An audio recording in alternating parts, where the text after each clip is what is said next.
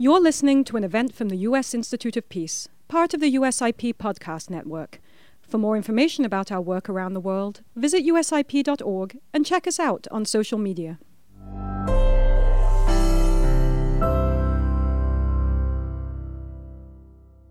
All right, this is the last plenary of the day, and it is going to be very lively.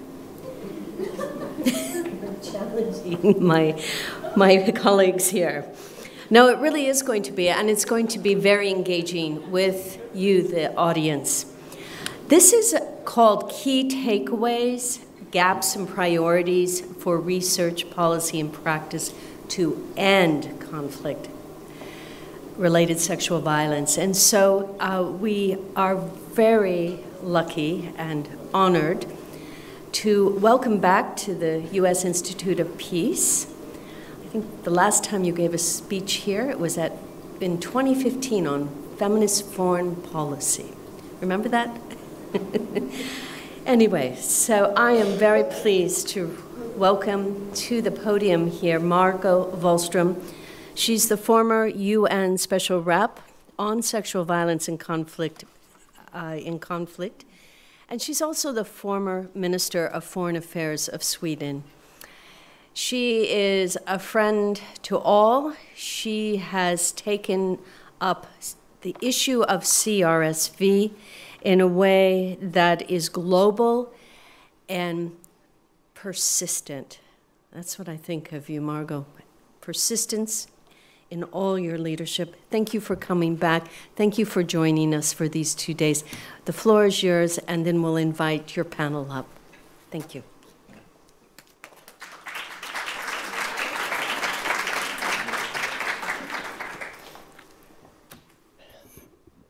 Thank you so much. And I would like to start by saying warm thanks to Kathleen and her team. We have come together in very dark times. That's almost banal to say that we live in perilous times. But you are providing a safe spot for us here, a safe place. We have made and found old and new friends here, and kindness, a common goal, and also very constructive ideas. And that means something. This is so important in those days that we can be. So thank you so much, Kathleen, and your team that you're having us here. I think we should give her and the USIP and Lise, of course, an applause. I will encourage throughout people to do applause. I like that. I think we can move around a little. So this is, of course, what an opportunity to make sure that during this particular session that we can take stock. We can discuss what did we learn during these first 2 days. There is another day tomorrow, of course, but what will we take away from here? And I will soon present the panel, and I will ask them if they can maybe give us a to-do list. I'm fond of to-do lists. So what would their short or longer to-do lists from now on, what would it look like? My own to-do list, and I will just say a few words about that. Of course, justice is at the core of this. We are still fighting impunity for these types of crimes. And as I said yesterday, we are in the different situations that we have, like in Ethiopia or other countries around the world. Women are still not there. They are not invited, and it means that impunity for these types of crimes can continue. So the whole judicial process to define what justice is, also in a broader aspect, has been in one of the previous session was about that, and I think that this is definitely something that we will have to continue to work on. I would say more money in the hands of women. more money in the hands of women. And could you believe it? Robina, am I pronouncing your name right? Robina said that $50 meant a lot to women, where she comes from, where she's active. Meanwhile, the world spends more than $2 trillion on militarization. $2 trillion go to buying more weapons or modernize the weaponry that we have. And I truly believe in also smaller projects like the one we've heard of. And if you put more money in the hands of women, we know that we'll go to feeding children or building sustainable societies. So that is one point on my to-do list. I believe also that technology, that we should be able to use more technology, modern technology, to protect women in different situations. When they are refugees, when they are internally displaced, everybody these days have a mobile phone. Why can't we use it to make sure that we keep women safer and that we use the best of technology? If we have sort of alarm or a special number that you can call if you need help or just for information and what have you, we have not done enough to make sure that we use modern technology. And these days you can, of course, via satellite, you can find one person on this planet. So we ought to do more. I haven't seen many good ideas about this, but I hope that will come. And I insist on us being able to measure results. I think it is so important to describe also the successes that we've had, and the fact that during, let's say, the last 15 years, more has been done on these issues and the issue of conflict-related sexual violence than under the previous history of mankind. So already we should also measure some of this and value some of these results. That's very, very important. I was asked by a newspaper to write something about, and this will be kind of more political, but I think that we are meeting not in a vacuum. We are meeting in a situation and in a dire situation for this world. And we have to understand what that means. You can hear that I have such a bad cold, so we'll see if we can manage. So I was asked to make a forecast for next year. And I wrote the following. Let's see if I can read it here. I think that 2024 will bring anxiety and anger.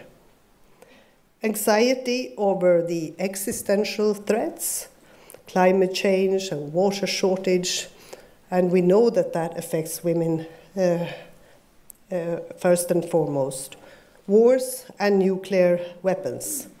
The geopolitical challenges and changes so profound that they make us feel the tectonic plates move. Anger over growing inequalities, lousy governance and leadership, corruption, and thereby failing democracies. And when we are talking about women, they make up half of the world's population. This is a matter of democracy as well. If they cannot participate, the world spends more on militarization than on dealing with climate change. So the outlook is bleak. Has to be. But do we have to go over the cliff shouting whoopee? Women all over the world have seen their rights being taken away or restricted in many countries. Be it basic human rights like education, health care, the right to decide over their own bodies, or being listened to. And in Latin America, as we've heard, women are being killed. So many women are being killed that it is being called femicide. Sexual violence is a global scourge that, despite nice words in resolutions, continue to destroy lives. I believe that the coming year will mean make it or break it for women in Afghanistan and Iran. The massive oppression has to stop. It cannot continue. Because women fight. In Ukraine, the Middle East, in Africa, and everywhere, women fight. They carry children, food, responsibilities. They protect, they protest, and take the lead, making up half of the world's population and wanting to be defined and treated as more than victims. I place my hope for next year, for 2024, in women. When they are seated around the negotiating tables, being elected to political posts, leading companies, families, or organizations, battling injustice and sexual violence, more options and perspectives are brought to bear. Democracy functions better when women are proportionately represented, and women's participation should not be a novelty, but normalcy.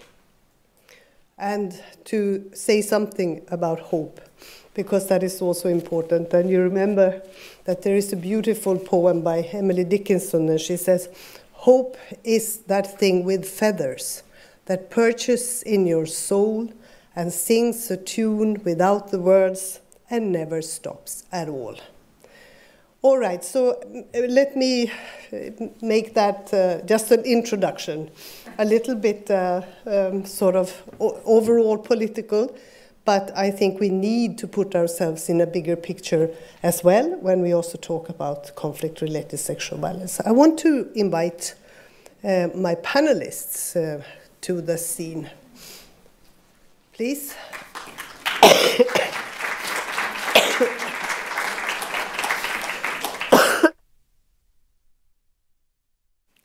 And excuse me for being such a, coughing.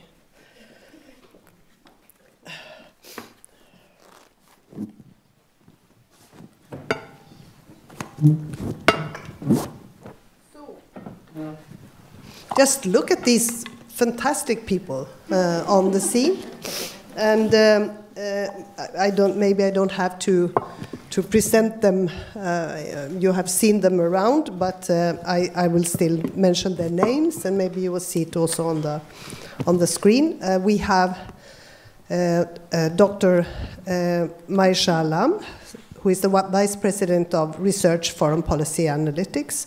We have Victor Madrigal Borlos, Eleanor Roosevelt Senior Visiting Researcher from Harvard Law School. We have Natalie Smith, head of the Preventing Sexual Violence in Conflict Initiative team from the UK. Nadine Tunasi, manager, Survivors Speak Out, Freedom from Torture. And she's also from the United Kingdom Preventing Sexual Violence in Conflict Initiative. And of course, Ambassador Melanne Verveer. She has been presented previously as well. She's a tireless fighter for women's rights. So I was thinking I would like to invite you to just give a short, we'll take the first round, and I'll ask you to just give a short to-do list. What do you think you will be taking away from our 2 days or 3 days, as it will be, here at the US Institute of Peace? So where do we start? Maybe I'll go this way. Please. Okay, I get to start again. Okay, thank you. So I do have a do list. Obviously, I've been listening a lot, and I'm really grateful for the conversation and really the richness of the subject. I've written my point down, and the first thing I'd like to talk about as a do list or key takeaway on the research is that obviously in the concurrent conversation there was a lot of issue with consent from survivor and the way we seek survivor to engage in consent when we are researching. about their experiences, about what has happened. And I think that we need to work harder. We heard it over and over, how we need to develop consent forms that do not only protect the researcher, but also ensure that the organization responsible is held into account should there be anything, or should anything happen to the survivor. I know a lot of people mention how confidentiality is already mentioned, but it's not enough. We just need to have really the researcher held accountable. That way, it's more balanced. And also, one key note on that is that we've noticed that quite often this research questionnaire, many survivors who have taken part in those conversations have mentioned how the questionnaire were very long, and they found it very hard to engage with survivors, and the questions were quite technical, and then we needed to have questionnaires that were easy to understand and did not have so many jargons. That way, survivors who were participating were not so overwhelmed. So really, we need to involve survivors in the designing of those questionnaires and really involve survivors from the initial, planning of those ones. And this is really, stay in my heart, a point made about local researchers taking the feedback, into account. We need to ensure that the local researchers who are working on the ground in conflict zone are listened to when they are feeding back to the donors.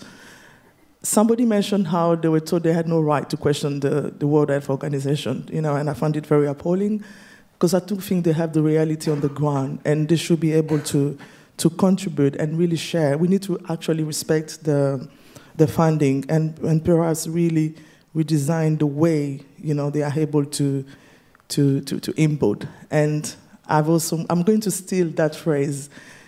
Someone mentioned that you cannot kill a snake with a long stick. I still remember that. So really, I think the shorter stick would do a better job. And we don't have enough representation of survival with physical impairment, and I think this was also crucial. We've heard a lot of things, but I think that we need to make sure that the issue of all survivors are well represented, and we address the multi-challenges, and also taking into account the context, in which survivors have experienced sexual violence. On policy, we do have a challenge, with conflict-related sexual violence being visible. And really, personally, I do appreciate all the international and local effort, the involvement of all the stakeholders. However, we need those policies really to punish rape as a serious crime. We need to strengthen the international legal framework so that survivors can see perpetrator held accountable properly for the crime. And I think you mentioned earlier on that justice is still a big issue. I've noticed that we had a lot of conversation. We have multidisciplinary discussion here, but I'm from the DRC. My country has been in conflict for a long time, and we know that the businesses, the mining industry is also really contributing to this problem, but they have not taken part in this conversation. We need them to understand the impact sexual violence has on victims, and I think the best way is really to have them on this forum and really understand what is going on. I think I should stop there for now. Thank you. So, what is that? So we just continue. All right, thank you. Thanks. And thanks very much, Nadine, for that.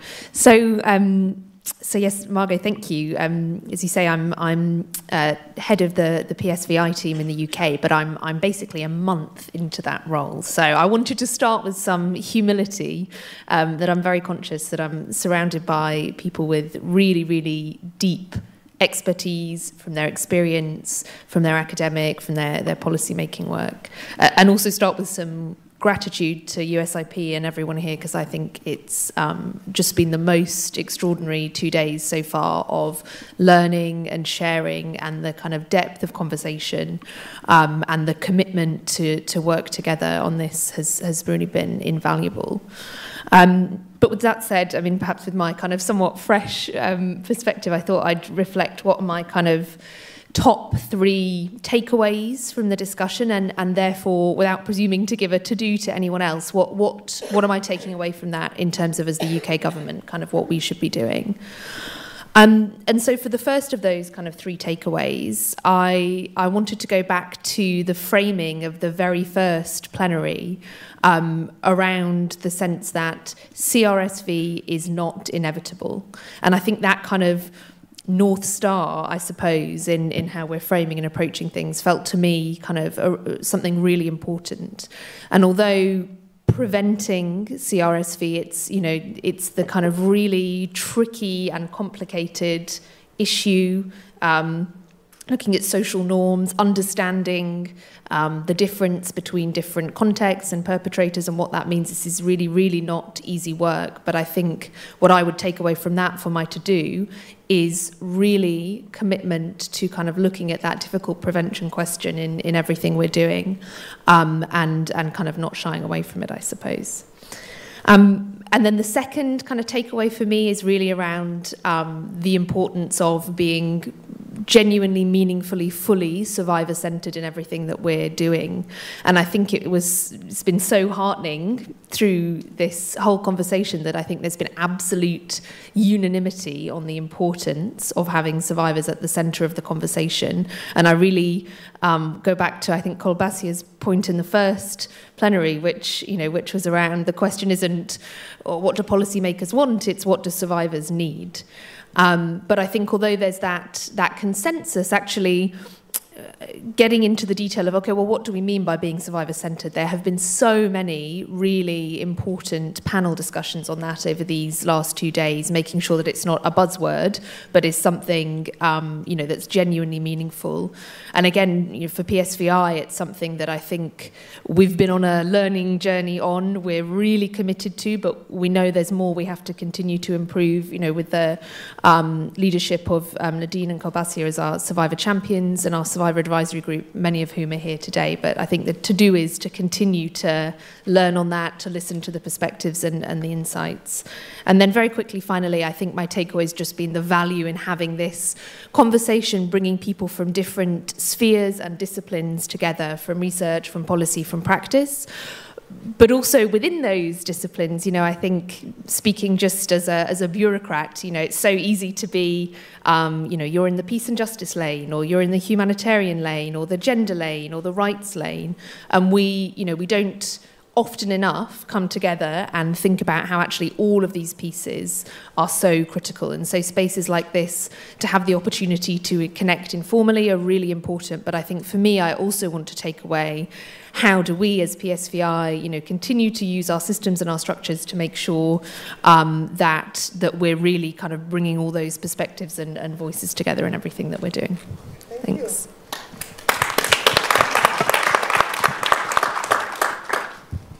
Thank you. So we go on. Sure. Thank you, Margot. And first, I just want to say thank you to Kathleen and the USIP team for bringing us together for these important days of discussions. I remember vividly being here 10 years ago when Missing Peace was launched and participating in that. And it's the work that you've done over that decade. And also for me, it's a real personal privilege and honor to be here with some of my own professional and intellectual heroes, including Ambassador Milan Verveer and Professor Elizabeth Wood, who you heard from yesterday. So maybe just 2 or 3 things to answer your question, Margot. The first thing that comes to mind, and reflecting on Ambassador Geeta Rao Gupta's call to action yesterday during her speech, which is ultimately, if you're talking about preventing and ending conflict-related sexual violence, what you have to get at the heart of is preventing, resolving, and overcoming conflict. That is the business that we are in, and we need to not lose sight of that, because hopefully in 10 years, Kathleen, you will bring us back together, and we will have made a tremendous amount of progress, but that can only happen if we have moved into new ways of resolving and preventing conflict. And that means investing in mediation and investing in peace building, and making sure that throughout those processes, CRSV is always integrated. And from that, it takes me to the issue of transitional justice. And there have been some really rich discussions on that over the course of the last couple of days. And transitional justice is my first love. My first book was on transitional justice now 10 years ago. And when I think about where that field has come in the last couple of decades, I think one of the things that's really important, and we've heard over and over again here, is our understanding, our conceptualization, not just theoretical, but practical, of transitional justice, and justice in particular, has to be broadened. Somebody said in one of the sessions over the course of yesterday that more and more transitional justice takes place in the absence of transition. And so what does that mean for conflict-related sexual violence? Well, what it means at a minimum is that reparations must be part of how we think about addressing CRSV. And that includes everything from medical care for immediate injuries and long-term morbidities, whether that's fistulas or otherwise. That means psychosocial support for survivors, again, in the immediate and continuing basis when we know that those legacies live for decades on. And also viable and sustainable livelihoods that help survivors overcome precarity with purpose. And so if we're going to think about justice as beyond outside of the courtroom, what does that look like? Well, reparations have to be front and center for that. And then the third thing I would say in response to your question and reflecting on what hasn't been discussed, I think, adequately in the last couple of days, at least where I've been able to participate, is how does CRSV fit into and with the digital domain? And in particular, two things I would mention. First, and this is especially for those who are working with organizations like PHR or the International Criminal Court or ICRC, in other words, which is the digital preservation of evidence in the age of hybrid warfare and as cyber operations increasingly intersect with kinetic warfare. When you are documenting and collecting sensitive data, how are you protecting that from things like ransomware attacks and otherwise that can not only re-traumatize survivors of CRSV, but expose them to all kinds of new risks? And relatedly, and this came up a little bit, but I think to your point about a to-do list, when we are living in the age of emerging AI and AI-generated misinformation and disinformation, what kind of risks does that create for addressing conflict-related sexual violence? I was here just a few months ago for a conversation that USIP had convened with Bintu Keita, who is the Assistant Secretary General and head of the largest peacekeeping operation in the world, MONUSCO, and she was talking about how even in her mission and for the protection of civilians mandate, including addressing CRSV, threats in the digital domain are making it so much harder to do that work. So I think that's definitely, where our field needs to focus more deliberately. So I'll pause there with those three things, but thank you. Thank you. So there we got a new topic for sure to put with AI. Victor, you tried to say that you needed more time being a Latin man, but we are very successful. tough. We are very tough. So your turn. I'll try to be as succinct as I can. Well, and of course, thank the U.S. Institute of Peace for this invitation. It's a great honor for me to be here. So my task for the to-do list, the first one I think is the exercise that I myself have tried to do during these 2 days. I come to this conversation having done 10 years in the field of sexual orientation, gender identity, and having prepared my second last report to the General Assembly on conflict-based violence and discrimination affecting persons on those bases.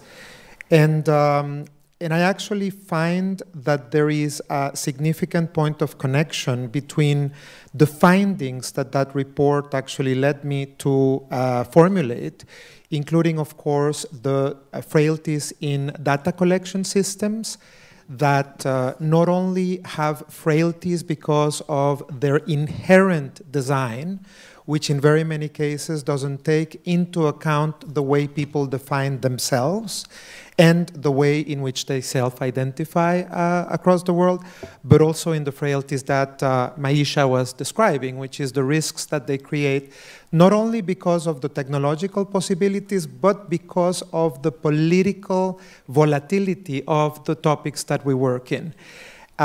It was very often in my time as independent expert that the day after an election, I would get a call from a human rights organization working in a difficult country saying, the next thing that they've told us is that they're going to come and get our computers. The police is going to come and seize the computers with the data that we have there. And of course, some of my friends in Washington or in Geneva said, well, why don't they put everything in the cloud? And I said, well, the reality is they usually don't have electricity a number of hours a day, so this is not a very viable option. The second thing that I wanted to mention is that I believe that there is a significant pending task in developing research on what the systemic causes that enable and perpetuate stigma are. And I'm interested in speaking about legislation that actually enables the policing of sexuality and actually restricts bodily autonomy. I think that these are great enablers of sexual violence. And of course, within that context, in a very specific way, I'm interested in looking at criminalizing legislation on the basis of sexual orientation and gender identity. That impacts, of course, gay men in the case of homosexuality, but perhaps it's less known that 44 countries criminalize same-sex intimacy between women. And of course, these are enablers and perpetuate the possibility of sexual violence during conflict.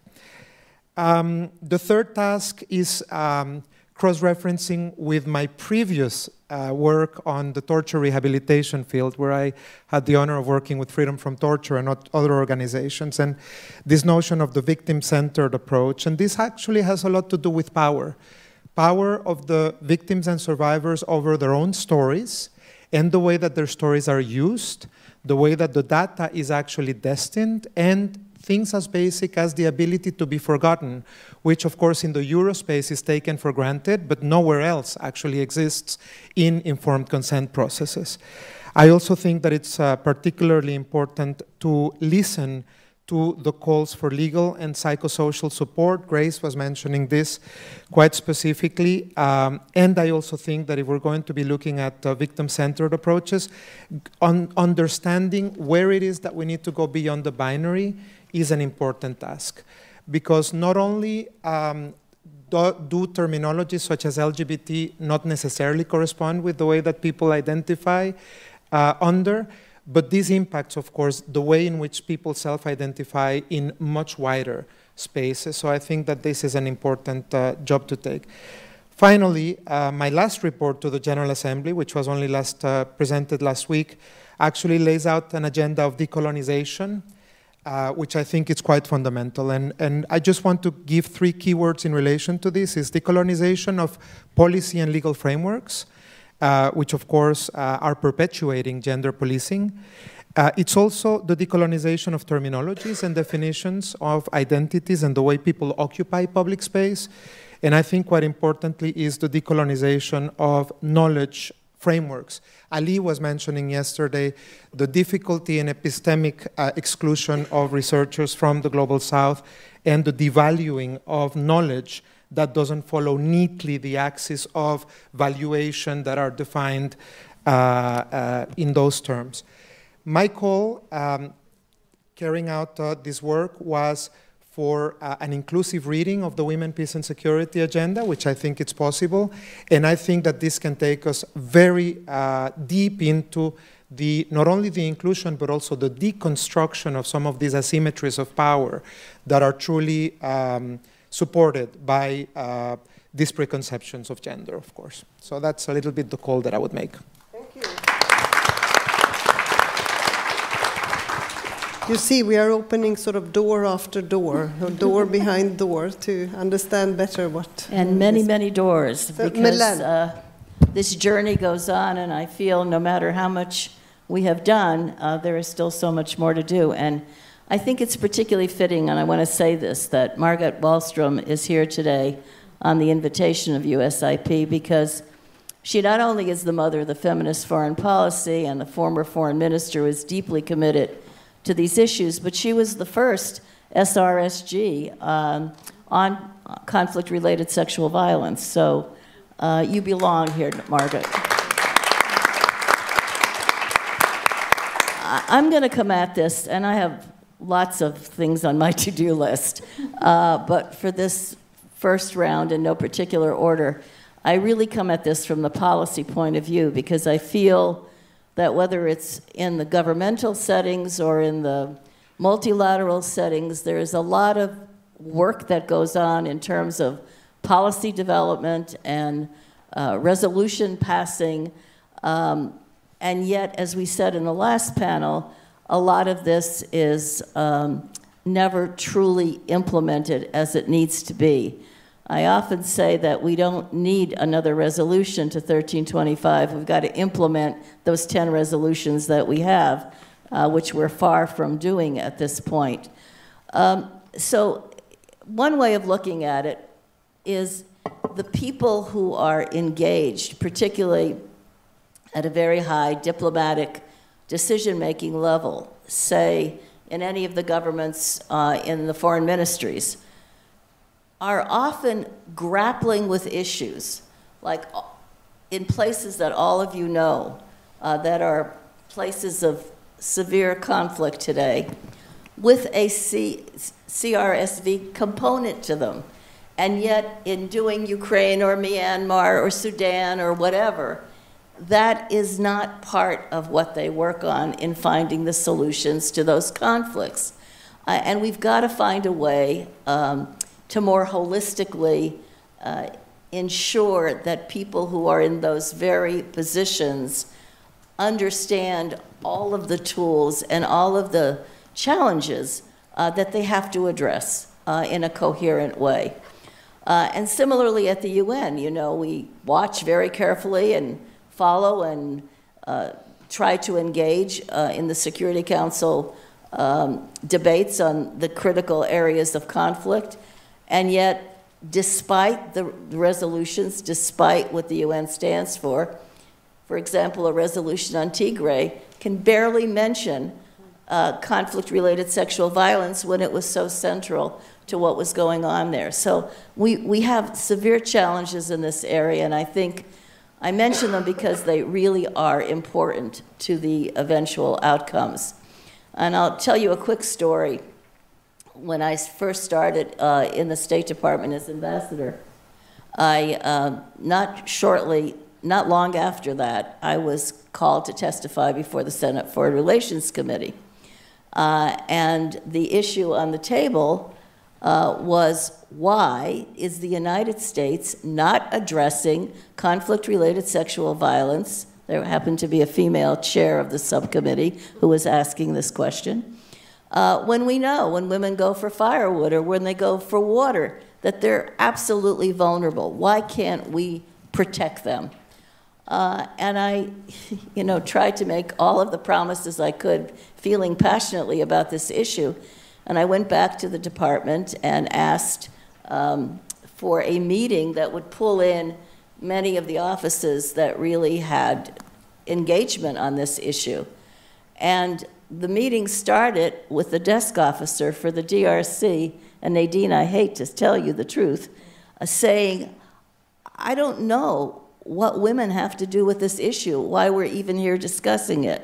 And I thought, we are really a far away from where we need to be. Now, I hope that that's improved dramatically from those days, but it has said a lot to me about the need for training of our officials, but also the need for them to fundamentally understand how they cannot be effective in their jobs unless they address issues like this. Another area are the tools, and there are so many tools in the toolbox, many of which have been discussed over the last 2 days. I will mention one because it's also an area where research policy impact comes together. We at the Georgetown Institute did a study on sanctions that the UN has for areas in conflict. There are 8 sanction regimes as at the time of the study. And some of them mention conflict-related sexual violence. Some of them do not, but conflict-related sexual violence is a big part of why the sanctions regime was developed, because of the conflict going on in those countries. And what it is a tool to get at some of the leaders in ways that personally affect them. And in fact, the United States in the last year has also adopted sanctions to deal with CRSV. But the question is, again, the implementation. I know that Treasury, in terms of the United States, just not too long ago raised sanctions on two of the leaders in Sudan. But again, it's a tool. We make much of the tools, and I think we really have to work at ensuring that when they're announced, that there is more to it than the announcement. I was very moved in the last session during the discussion on trafficking. I've worked on trafficking for more years than I can count. And as Siobhan was speaking, I was going through a reel in my head of all of the discussions on trafficking. Horrible problem, affects women and men and children, but predominantly women. Some of it is for economic, in economic ways, domestic servitude. Some of it is sexual violence, etc. But it is always divorced from a conversation like this. The human rights part rarely comes up, and institutionally, it is in the UNODC, which is the organization of the UN that deals with drugs and crime. It's a problem. It's a huge criminal problem. There are criminal networks behind this in a big way. But the amount of trafficking that goes on in conflict-affected areas, it's almost a beaten path on the part of these criminal networks who see the opportunities, in their view, of women that they can get at because they're so impacted by the conflict. We've got to do a better job of bringing these two areas together. Just very quickly, I have a long list, but I'll just say one more and then we can do another round. But engaging men has come up in this conference, and there are various ways to do that. But men, and thank you, Victor, have to be a real part of the solution here. And having Natalie on the panel reminds me of the former Foreign Secretary of the UK, Mr. Hague, who put this issue as his priority issue in the Foreign Ministry. That's where PSVI came from, initiated by a male Foreign Secretary. And others would say to me, oh my gosh, we're in these meetings, G7 meetings or G20 meetings, and he's always raising CRSV. Yes, with good reason, but we need more of that to really move forward. So I'll end there. Thank you.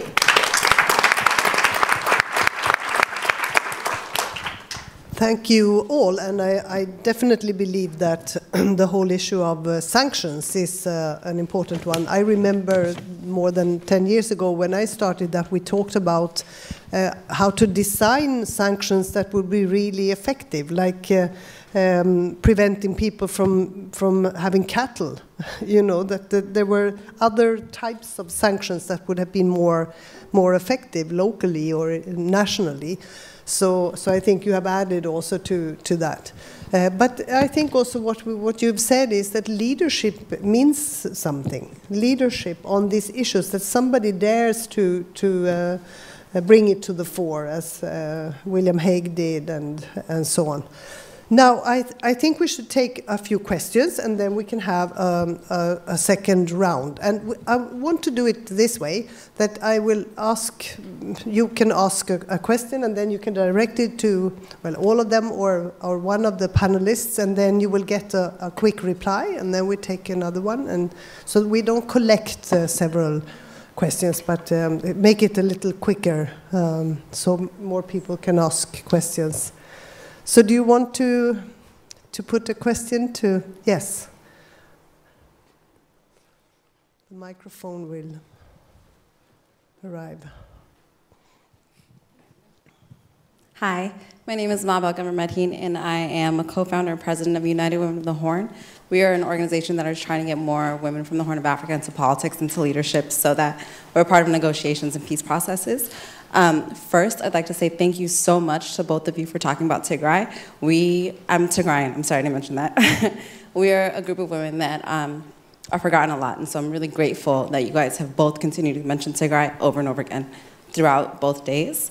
But today I was able to attend the panel on disabilities, and it was very powerful, very, very, very powerful, and very moving. She was one of the panelists, and I was incredibly disappointed by the lack of attendance. There was maybe under 10 of us, and so I really wanted to make that comment. It really left an impact on me, and I wish we were talking more about disabilities. This is not an area that I work in, but I feel that we should be talking about it a lot. And so I just really wanted to make that comment and really want to say thank you, and I'm grateful for being here. Thank you. No, thank you very much. Thank you. Do you want to comment on that, one of you, or? Well, I'll just say that you were right to be wanting to underscore that, because this is an area that doesn't get the attention it deserves, and I think it was terrific that the USIP put it on the agenda.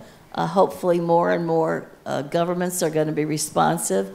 I mean, it's terrible to go to places and hear, you know, this is a person with disabilities, he has no future, right, because of the way they are dispensed with once they have that disability. And any of us can be disabled in an hour if we cross the street and get hit. But this lack of sensitivity and this deprivation of human dignity, and then bring in conflict-related sexual violence on top of that, we really do have to pay more attention. So thank you for raising it. Thank you. And Victor? Thank you. Just to echo the thanks, and perhaps to add one element of information that to me has been very, I've learned a lot from my colleague, the UN Special Rapporteur of Persons Living with Disabilities, and the intersection of our mandates was something that we actually worked a lot on. And I wonder, and this is just a question that I ask myself and that I will be reflecting on, to what extent is this, I know your comment was specifically in relation to a session, but I am going to go to the larger context of understanding sexual violence that impacts persons living with disabilities. And I wonder to what extent the lack of data that I've discussed with Gerald Quinn, my colleague, also relates to the compounded stigma that persons living with disability face when relating in a social context to their own sexuality, because it's very often that the sexuality of persons living with disability is denied. And therefore, I wonder to what extent this also impacts the possibility of having data gathering points and research points in relation to this issue. I'm very proud that 5 days ago, Gerald and I issued a joint statement on the human rights of persons living with disability who are LGBT, and hopefully 2 of the recommendations of the 9 that we issue actually impact that existence of research and knowledge, also impacting sexual violence against persons living with disabilities. Thank you very much. I wonder if there is another aspect of what you just said also when it comes to these negotiations and mediations. Have you invited some of these big negotiation or mediation organizations to discuss? Because it seems that they are not very good at introducing the topic of conflict-related sexual violence in their mediation efforts or negotiation efforts. And I think they need to know better what this is about. So maybe that's another big meeting here. Please. I would also like to make a comment. I remember, perhaps pick up the point about Tigray. I remember when the conflict started in Tigray, there was a survivor from Tigray who reached out to us, Kobasi and I, to join a campaign. And I know at the time I had it as a do list, and I'm glad I have an opportunity to talk about it again. which was, I know that at the time Tigray wasn't amongst the key focus country for the Preventing Sexual Violence Initiative, but we raised that with the PSVI team, and I know that the UK government was able to send an expert on the ground. So one of my actually do lists was really, in order to prevent sexual violence, we have to have a mechanism, prevention that really allow us to respond quickly when sexual violence occurs in a country that is not listed as a key priority. And also I think for the Survivor Advisory Group, I'm really so grateful being here at this conference. And I think Obasi and I can talk about it with Natalie, how we can be more inclusive in the Survivor Advisory Group and really try to have a survivor, representation from that group. Thank you. I wanted to just bring in one additional point to your comment about persons with disabilities, which is certainly, yes, the targeting of individuals within conflict zones who have disabilities already at the onset and then being targeted with sexual violence is incredibly important, as my fellow panelists have highlighted. But I think the other thing that's really important, and part of what I was trying to allude to earlier, is when sexual violence that's committed during a conflict leaves a person with disabilities, and as I mentioned earlier, whether that's fistulas, whether that's sexualized torture with weapons and otherwise, the importance of understanding that long impact and how that affects the rest of their lives, and to integrate that better into this agenda and these conversations, I think is really important.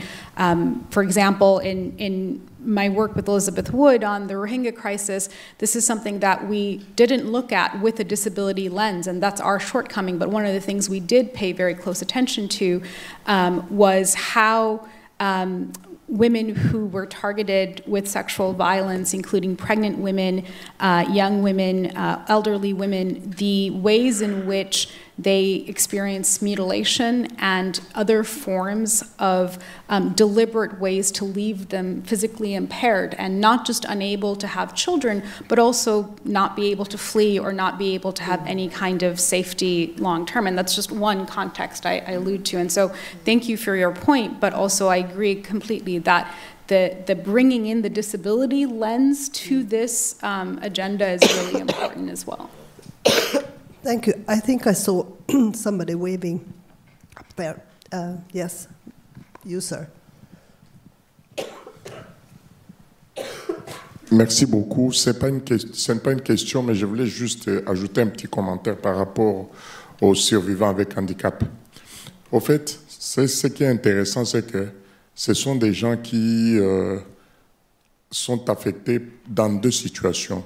Ils sont plus prédominants dans les conditions de violence en temps de paix et aussi en temps de guerre. Ils sont plus importants en temps de paix et aussi en temps de guerre. Donc, il faut qu'on attire une attention particulière à ces gens pour essayer un peu, n'est-ce pas, de bien venir en aide et avoir une bonne conduite à tenir. Merci. Merci beaucoup. He was saying that you have to understand that people with disabilities are affected both in peacetime and in wartime, so it adds a special.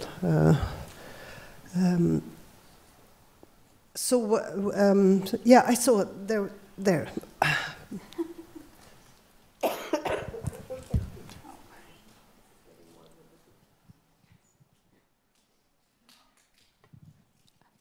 Thank you. My name is Bina Nepram, and I'm with U.S. Institute of Peace. I'm also the founder of the Manipur Women Gun Survivors Network. I really agree with Dr. Mahesha. We recently saw how acts of sexual violence and conflict were actually filmed and circulated and made viral. And this happened to women of Manipur, where I come from, which resulted in re-traumatization of what happened to them months ago. And with no end in sight for these survivors, that's why digital and technology impact of what happens to us, women, people, must be taken into consideration. Number two, the whole question of, Ambassador have also mentioned in terms of how transnational organized crimes. I did a lot of research on gun running, narco trafficking. These are the same roots of women trafficking, human trafficking too. And sexual violence in these conflict areas have also happened, which results in my final point of there are many conflicts that we are studying today in this conference bus. There are 26 known conflicts in the world which are reported every day, but there are 300 more unreported conflicts in the world where sexual violence of women happens every single day. My point to the panelists is, what are we going to do about this forgotten crisis? And Victor, your last point on decolonization. Decolonization, a lot of this work is done by indigenous communities. So again, my request to be more inclusive, I would like to hear what indigenous women leaders have to say about responding to this crisis. Thank you. Thank you. Very important and relevant questions. A difficult question as well. Does anybody want to come in? Or Bina, you've done such amazing work on bringing the situation in Manipur to public attention. It's a horrible, horrible conflict that's been going on that the government has not really addressed or under martial law. It's, just talk to her. It's unbelievably difficult and trying. But the point you made, that incident that took place not too long ago of the violence to the women in Manipur, that was sent out around the world on social media with great pride on the part of the perpetrators, what they had done, exacerbating the problem beyond the horrors that it represented in and of itself, should focus us all on how we deal with the social media phenomena, as Maisha pointed out, because it's this problem. It's also women in politics today. Political violence is occurring in spades on social media. There are so many consequences. Admittedly, there's the good side, but we really do have to address this adverse side. And I think to raise it in this context on CRSV is really important to do. Okay, so Victor and then Nadine. Just to thank, of course, the comment in relation to decolonization and, of course, the intervention of communities, and in particular, of course, of indigenous peoples in relation to this work. A very quick note of what could be and hopefully will be a long discussion. What my report aimed to do was to actually bring a contribution to the reasoning as to why the challenging of legislative and public policy frameworks is firmly grounded in United Nations objectives, and particularly Article 73 of the Charter, which of course it's a connection that I was hoping to have as a contribution, but in the process of creating that report, I received hundreds of submissions from indigenous peoples, from people representing ancestral identities, that actually just made the case that what we would qualify today as gender inclusive frameworks has been the rule in recorded history. And so I think the point in relation to this is to tap into that diversity in a non-extractive way, but rather in a participative way, to understand exactly what kind of democratization, dismantling of structures that are not useful from human rights approaches is exactly what I think you're alluding to, that participation that in my view is an essential part of a human rights-based approach, right? Participation, empowerment, accountability, and non-discrimination are the 4 pillars. A couple of more comments to this, and then we'll have a last question, and then we will run off. Well, just very briefly to pick up on, and thank you for the point around technology, and to thank Maisha for raising that initially. I think, this is a very difficult new complexity, not only through social media, but then the circulation of disinformation on social media, of threats. I think this is a really complicated topic for us to get into. But without wanting to be too optimistic, I think there's also opportunities around the digital and technology space for the CRSV agenda. And just before before this panel was downstairs in the virtual reality scene, looking at the Yazidi context, and it's unbelievably powerful. And you think you understand a little bit about the context, but it really brought it home. So really to advertise that if people haven't gone. And we're also, as PSVI, working with the International Criminal Court with virtual reality at the moment, trying to kind of use that technology to help witnesses and survivors to understand in real terms exactly what that experience would be like. So I think there are some opportunities there, and I think there's much more to understand. So thanks. Yeah, thank you, Bina, for your comments, and both about Manipur in particular, but also forgotten crises in the world. And, it reminds me, when I was formerly Ambassador Revere's deputy at the Institute, we had a journalist scholar come as a visiting fellow, and it culminated a book called Mother, Where is My Country?, which, if you haven't read, is fantastic, and it covers many of the forgotten conflicts in India, and including in that region. But one of the points that's really important in that book, and I don't think we've talked enough about over the course of the last couple of days, is when policies are incredibly destructive and they enable conflict-related sexual violence and impunity for those. I am not an expert on India, but I know enough about AFSPA to know what destructive impacts that's had on protection of civilians and on women during armed conflicts, and also in enabling sexual violence. And I think, for us, all of us, to be paying attention to policies that are enacted, including by democratic governments, that perpetuate or enable the perpetuation of conflict-related sexual violence is incredibly important. Thank you. One last question.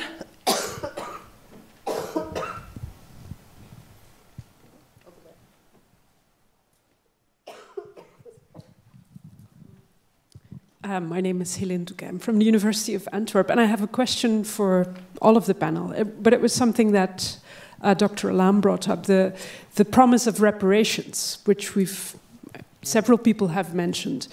And my research is about the former Yugoslavia, and I've looked at the reparations process in Croatia and Kosovo, and then you see that this is really dependent on political will. It came far too late after the conflict.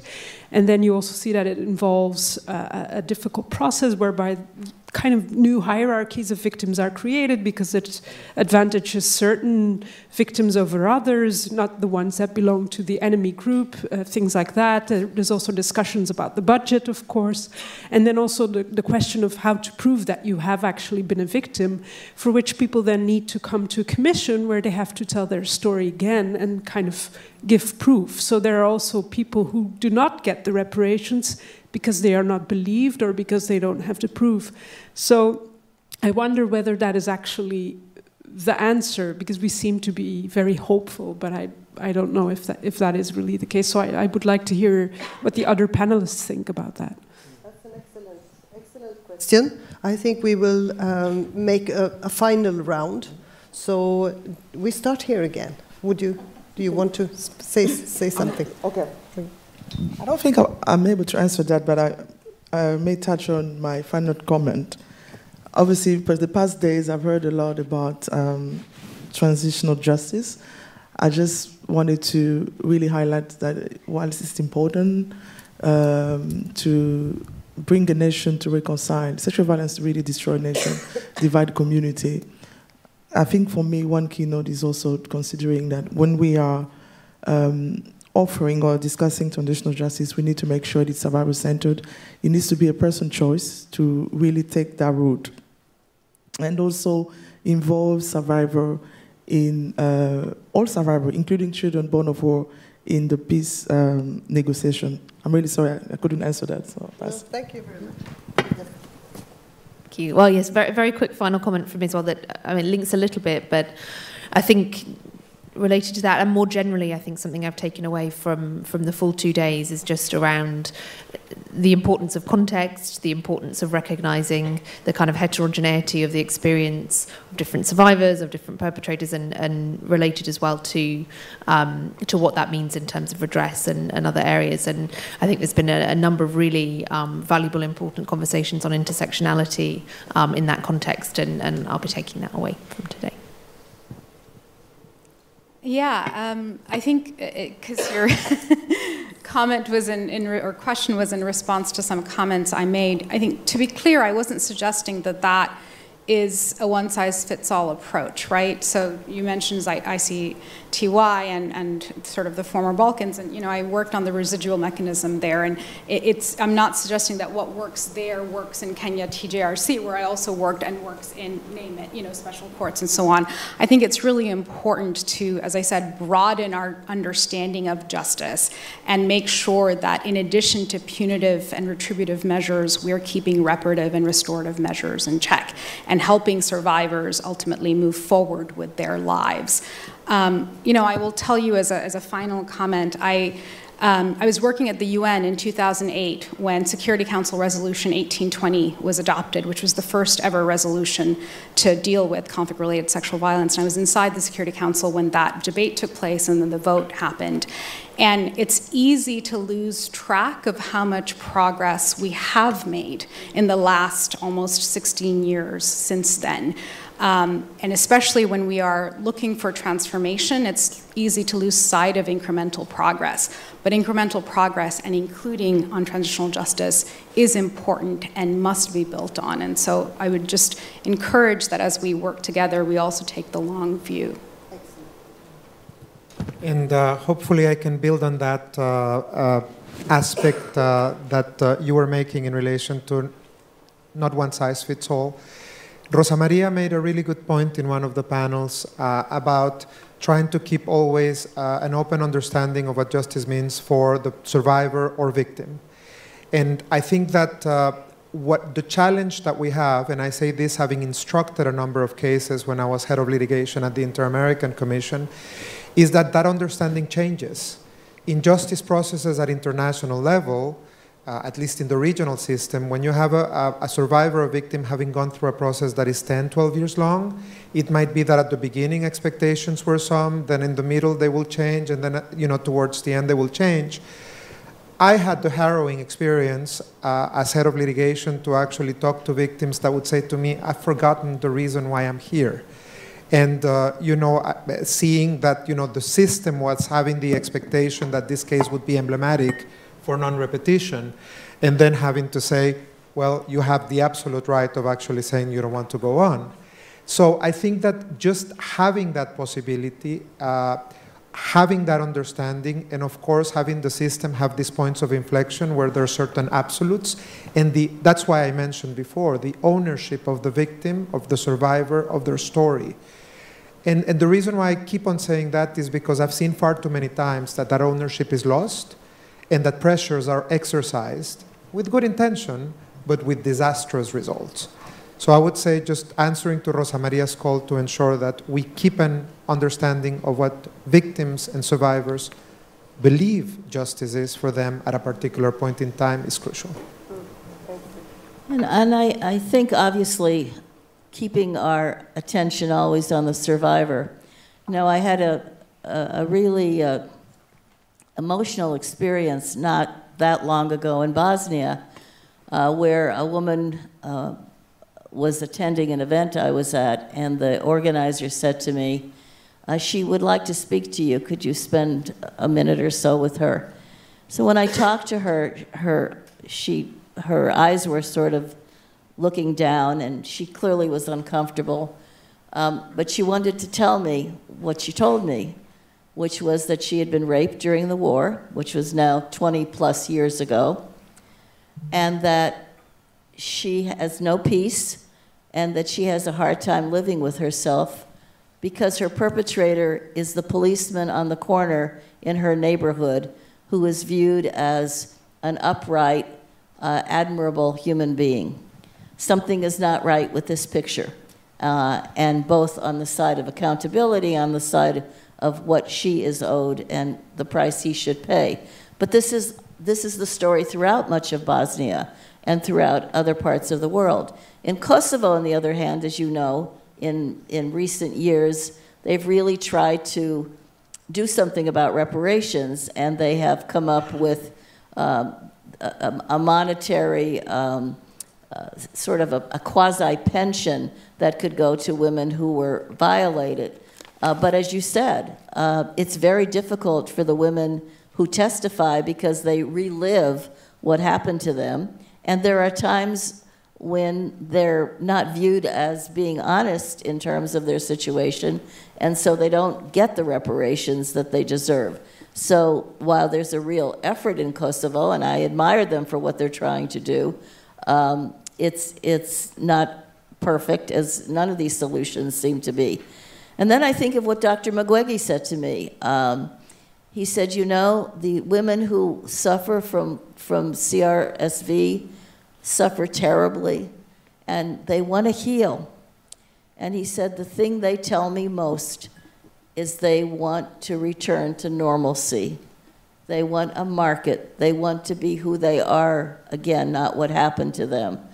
And how do we put together a reparation that is satisfactory to what those women say to him? And he sees the worst every single day. So it's a complicated issue, but there are people who are caught up in this issue who deserve something better than I think we're able to provide so far in so many places. Thank you so much. Thank you to all our panelists, and another round of applause to these amazing people. Thank you for listening to this event. If you'd like to listen to more events or explore our other podcasts, visit usip.org/podcasts.